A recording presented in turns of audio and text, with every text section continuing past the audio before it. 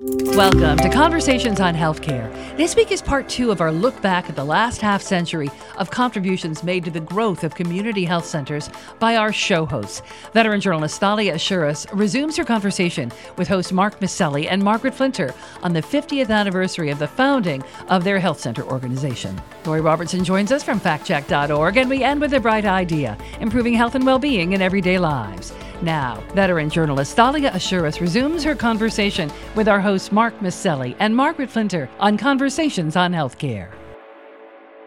Hello and welcome to Conversations on Healthcare. We're continuing our conversation with your regular hosts, Mark Masselli and Margaret Flinter, on what is a special edition, special because we are marking the 50th anniversary of Community Health Center Incorporated and also celebrating this show. Let's talk about this. Let's talk about this very program. Your very first guest, I said I wasn't going to get into politics, but your very first guest was Speaker of the House, Nancy Pelosi. And you have national folks on your broadcast. Margaret, why did you feel this program was important to add to your center?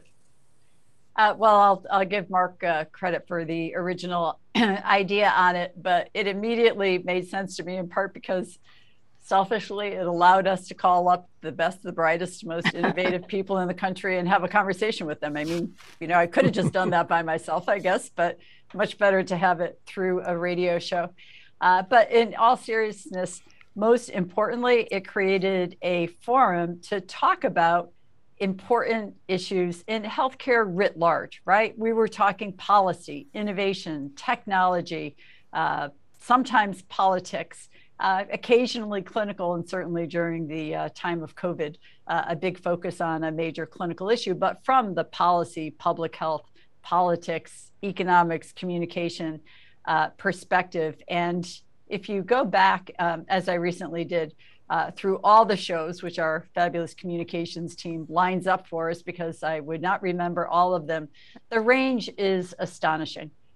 From people no longer with us, who I'm so glad we captured, Jack Geiger, Fitzhugh Mullen, Uwe Reinhardt, people who are legends in their time, but kind of preserved for posterity with their thoughts, to very recently speaking with a family physician in Ukraine who couldn't disclose her location because of the bombings that were going on, and who said, we take care of our patients when the sirens go off, we run to the shelter, and then we come back and we take care of our patients. So this enormous universe of both intellectual and policy changing work that's going on. It's been such a pleasure to bring that to the forefront of the country. And also some of the people we've interviewed over the years, if you go back 2010, they were back in 2014, 2018, because they continued to increase in their influence throughout the United States in a positive way. It's never been a gotcha show. It's always been about bringing people's thoughts, their ideas, and challenging them, but bringing that to the forefront. And Margaret brought up the point that the pandemic has had a special place, obviously, on the broadcast recently over the last, it's almost, 3 years. What stands out for you there? And because you've actually, as they say in the news business, committed news. You've broken news on many fronts. Well, let me just tell a story, because it's just the three of us, right? Please. Okay. So I wanted to take us back to that Speaker of the House, Nancy Pelosi. So we're probably a month before we started the show. We said, let's get out. And I think, as Margaret said, we wanted to bring the lens of community health centers to the conversation, and really get a focus in on the populations that we care for. So we thought we were going to do a local show, frankly. We thought this was going to be Connecticut-based. And a friend called up and said, the Speaker of the House is coming into the state. And I said, by the way, we're doing a radio show. You think she would be willing to call in and do the show? And it was a good friend, congressman back then. And he said, I think I can arrange it. So we had her scheduled for 11 o'clock at a radio station, WESU, Wesleyan University College station. At 10:55, the entire station went out of power for 2 hours. And you can imagine we've lost the Speaker of the House. We had this all set up, and the technician said, "Why do you care about the Speaker of Connecticut's House?" We said, "No." Finally, the power comes on. We're dispirited. We're sitting there. The phone rings. "I am so sorry I'm late calling in. This is Nancy Pelosi." So, calling from the back of a taxi. And nobody told her, right? No one told her. And it worked perfectly. So I think there was sort of good karma, if you will, on that. And that's not dissimilar to when we had Dr. Anthony Fauci on in February of 2020, before he was a household name. He came and spent a half an hour talking with us about this pandemic that was in Wuhan, China. And he really said some things that really put the hair on the back of my head on edge. He noted that every day there were 20,000 Chinese who fly into the United States. And we knew once he said that was not just that day, it was every day that this had already reached our shores. And the other thing that he noted, and I think is proven true, he said, the coronavirus, they mutate. They just do. And so we that early on, and we helped translate, I think, for a lot of people who listened to the show, they did as we did after we heard that conversation. We went back and prepared ourselves.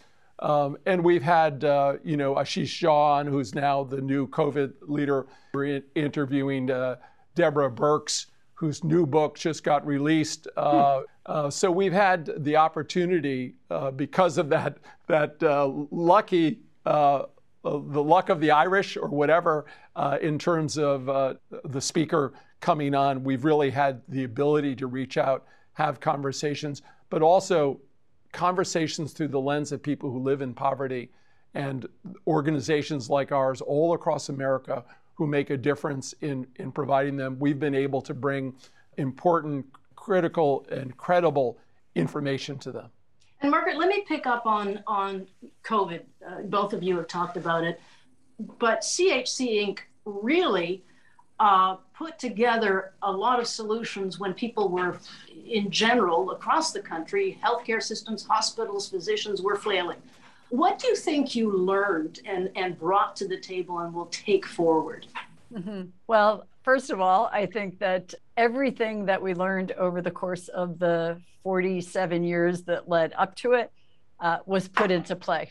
Mark talked about enduring adversity, overcoming it, and moving forward. We were not strangers to crises. We weren't strangers to being in a position where we really didn't have any experience about the best way forward. We hadn't been part of something like this before, but we'd had the experience of being in the situation of not knowing. And what we did know is that strength comes from pulling together the team. And that team is not necessarily by rank and hierarchy, right? That team is by who can contribute to solving this problem. And so, Mark, I think was this Sunday, probably the Sunday before it really broke on the national news, Sunday afternoon, that we pulled everybody together. And we made the decision that there'd be no layoffs or furloughs, which was already becoming, the word on the street. Thank God, because we needed every single person that we had and a couple of hundred more to do what we did. And then we'd have to execute on a couple of levels. One was to make sure we maintained our commitment to our patients. We had to take care of them. Didn't matter if there was now this pandemic, even more so, we need to take care of them. But to do that safely, we had to reorganize everything.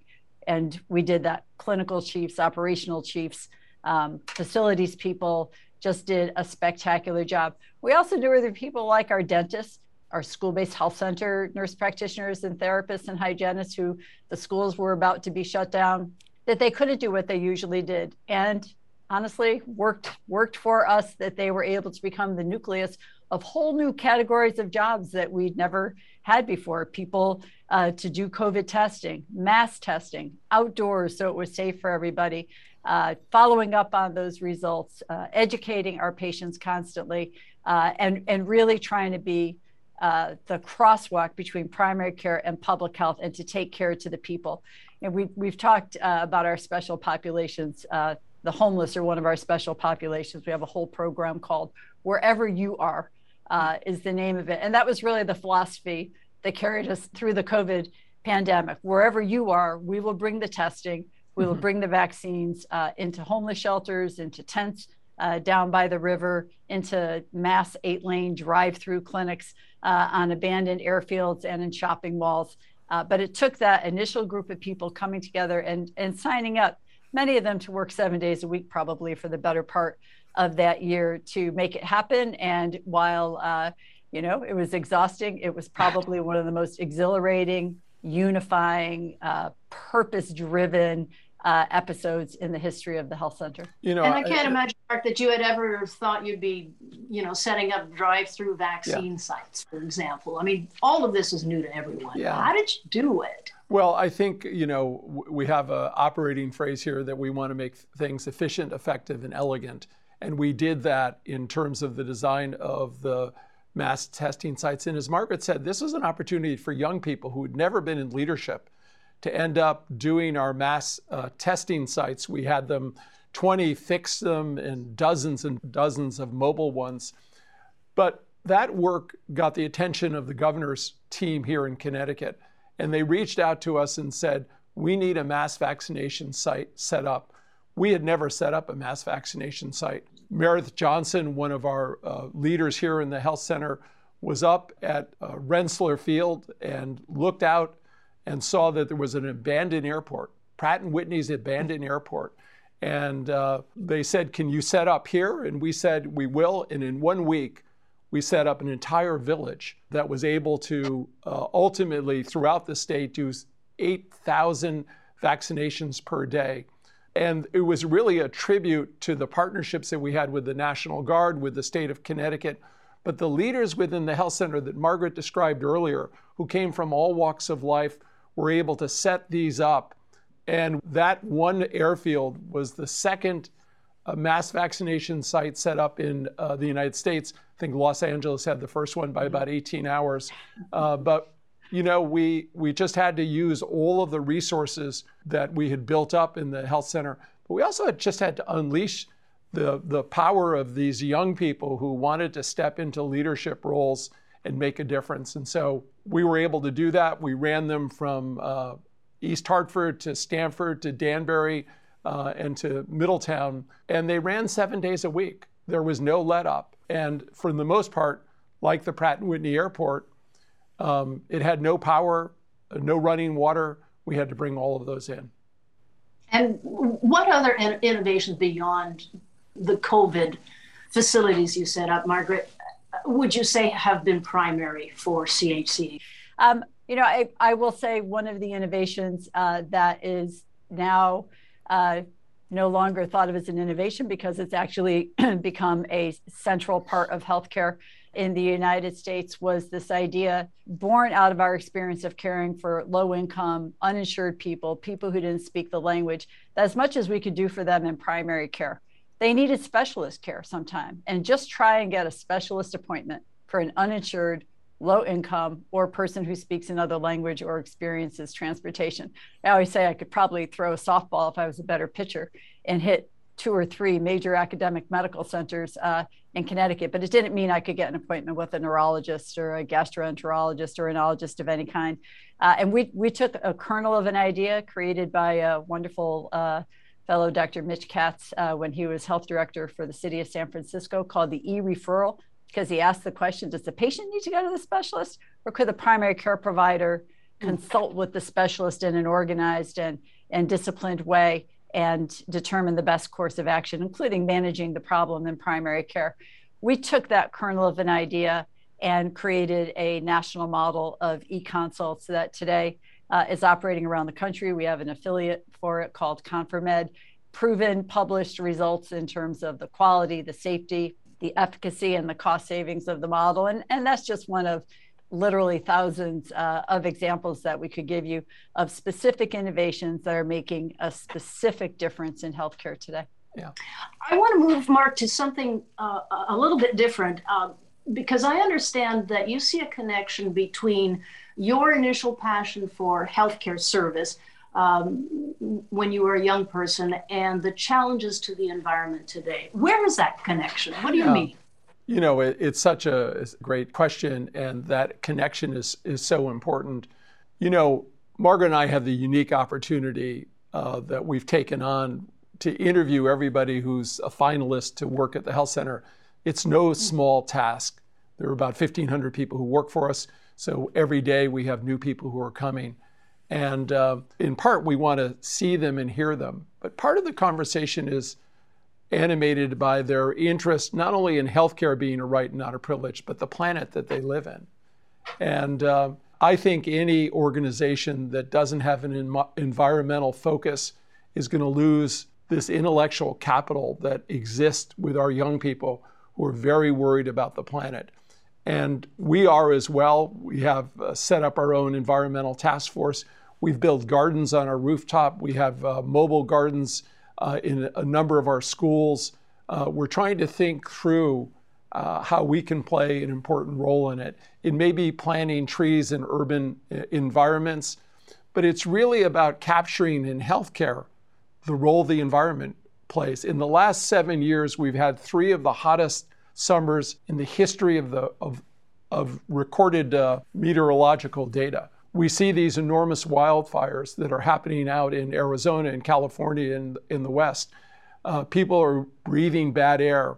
And guess where many of the environmentally pollutants are housed? They're housed in low-income neighborhoods. So we have a responsibility as an organization to speak truth to power on this and to develop intervention models.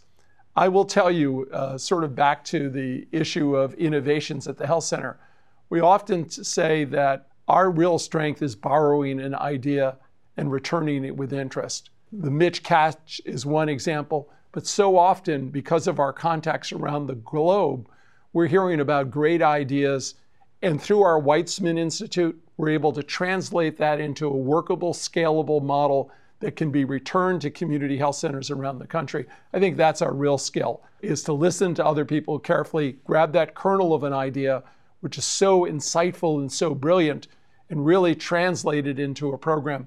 This is going to be very important for us on the environmental issues as well as we move forward over the next 50 years. Just very quickly, yes or no, and are these young people passionate about these environmental issues, those you speak with, Mark? Do you see hope ahead? Yes. And finally, to wrap up, and Margaret first, what advances in medical care do you see ahead? I know just through this COVID period that the way I have to deal with healthcare questions has changed. I've not been on so many Zoom calls in my life and find it kind of strange. Is this where we're going in healthcare, and what else?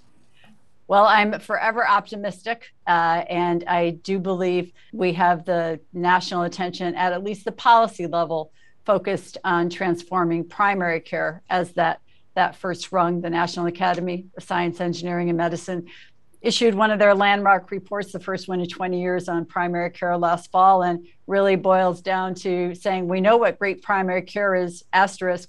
It's just not what most people in the United States experience today. And it's care that moves away from the fee-for-service system, is team-based and comprehensive. It's about a team of people caring for you. It delivers more to the people who need more, and more than anything else, we need to get it done, and we need to address it in a way that, as we've alluded to earlier, understands that health equity is about life itself, that we have just huge discrepancies in the very length of life between groups of people because of their health conditions, many of which are born out of social determinants of health, adverse childhood events, but can be ameliorated through really excellent primary care, whether that's in the health center or in school-based health centers or any place else. So that's sort of the big structural piece, and we will continue to fight for that. But then there's this other piece that we finally recognize as a country, and Francis Collins was on our show a couple of times, the now retired director of the National Institute of Health, who created the All of Us program, right? Who recognized that we are massively different, and that we now have the science and the knowledge of genomics to understand that we need to treat people individually as well as members of a group. We have to study that. The All of Us program, of which we were one of the first participants as an organization, is the largest research project underway of our times to really look at how do we look at the impact of genetics on each individual's care, but also the interplay of genetics with family, neighborhood, environment, and personal habits. So a lot of exciting things ahead for us, I think. And Mark, what do you see ahead? I think it builds off of this, the smartphone. 12 years ago, this wasn't in anyone's hands. It has transformed the delivery system in so many ways, and it will only get better. We need to figure out ways to give people access to healthcare without necessarily saying, you know what, you work at 7-Eleven and guess what you have to do? You have to get into 3 buses. They're going to take you an hour and a half to get here. You're going to have to wait in our room for an hour. And you're going to have 15 minutes with your provider. That is antiquated. We need to get rid of that. And really, mobile devices are going to be so important. The price point has dropped down from, and we've been measuring the use of smartphones over the last couple of decades. I think it's going to transform the way we deliver care. So we have to be on both sides of the aisle, high touch and high tech. High touch because people need to be reached out to. We need to go to the farm workers where they're working, or the schools where young people are being educated. But high tech because we need to drop these barriers that exist that are so anti-poor people in that they are forced to lose income because we simply haven't figured out a technology solution. Both are going to be important for us. We're going to still need to have that conversation where I can look you in the eye, I can say good morning to you.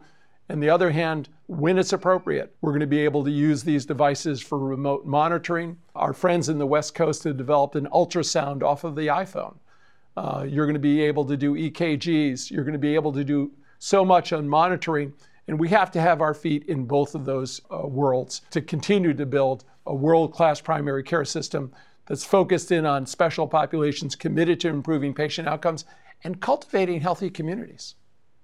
So much more to talk about, but I have to say, we've come to the end of our discussion. I want to thank both of you, Mark and Margaret, and congratulate you on 50 years, you and your team, and also congratulate you on this program. And thank you again for letting me sit in your chair and flipping the table on you. Thanks also to our audience at home for listening. Thank you, Thalia. Thank you so much.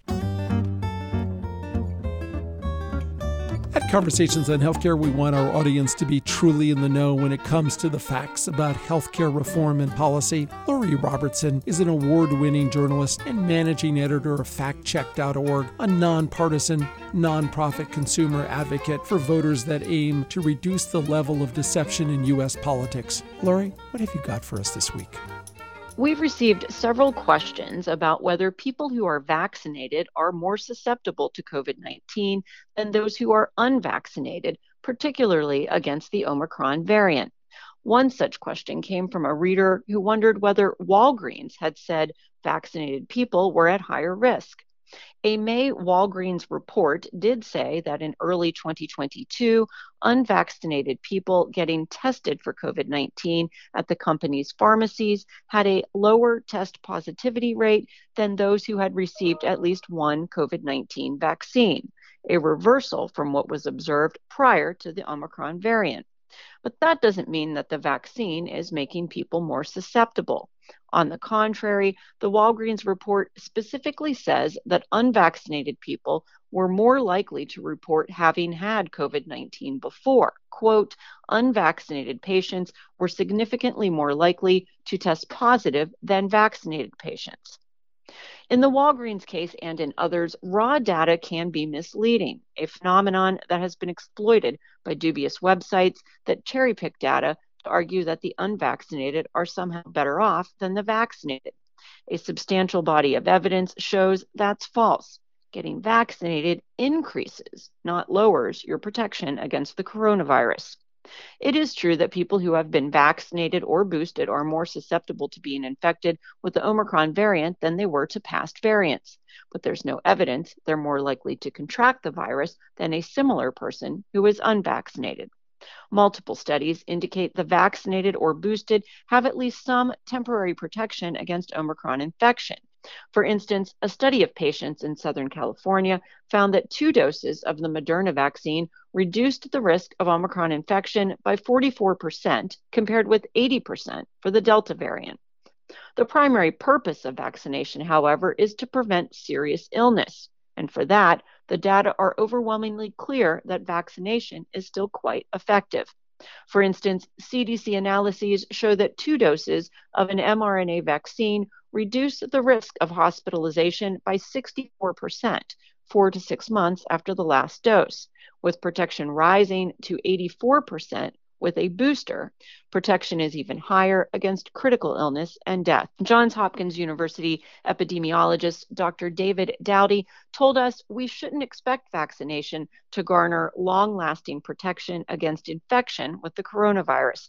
But he said the data are very clear that people who have been vaccinated and boosted are at much lower risk of hospitalization and death.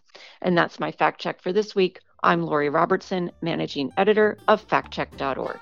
FactCheck.org is committed to factual accuracy from the country's major political players and is a project of the Annenberg Public Policy Center at the University of Pennsylvania. If you have a fact that you'd like checked, email us at chcradio.com. We'll have FactCheck.org's Lori Robertson check it out for you here on Conversations on Healthcare.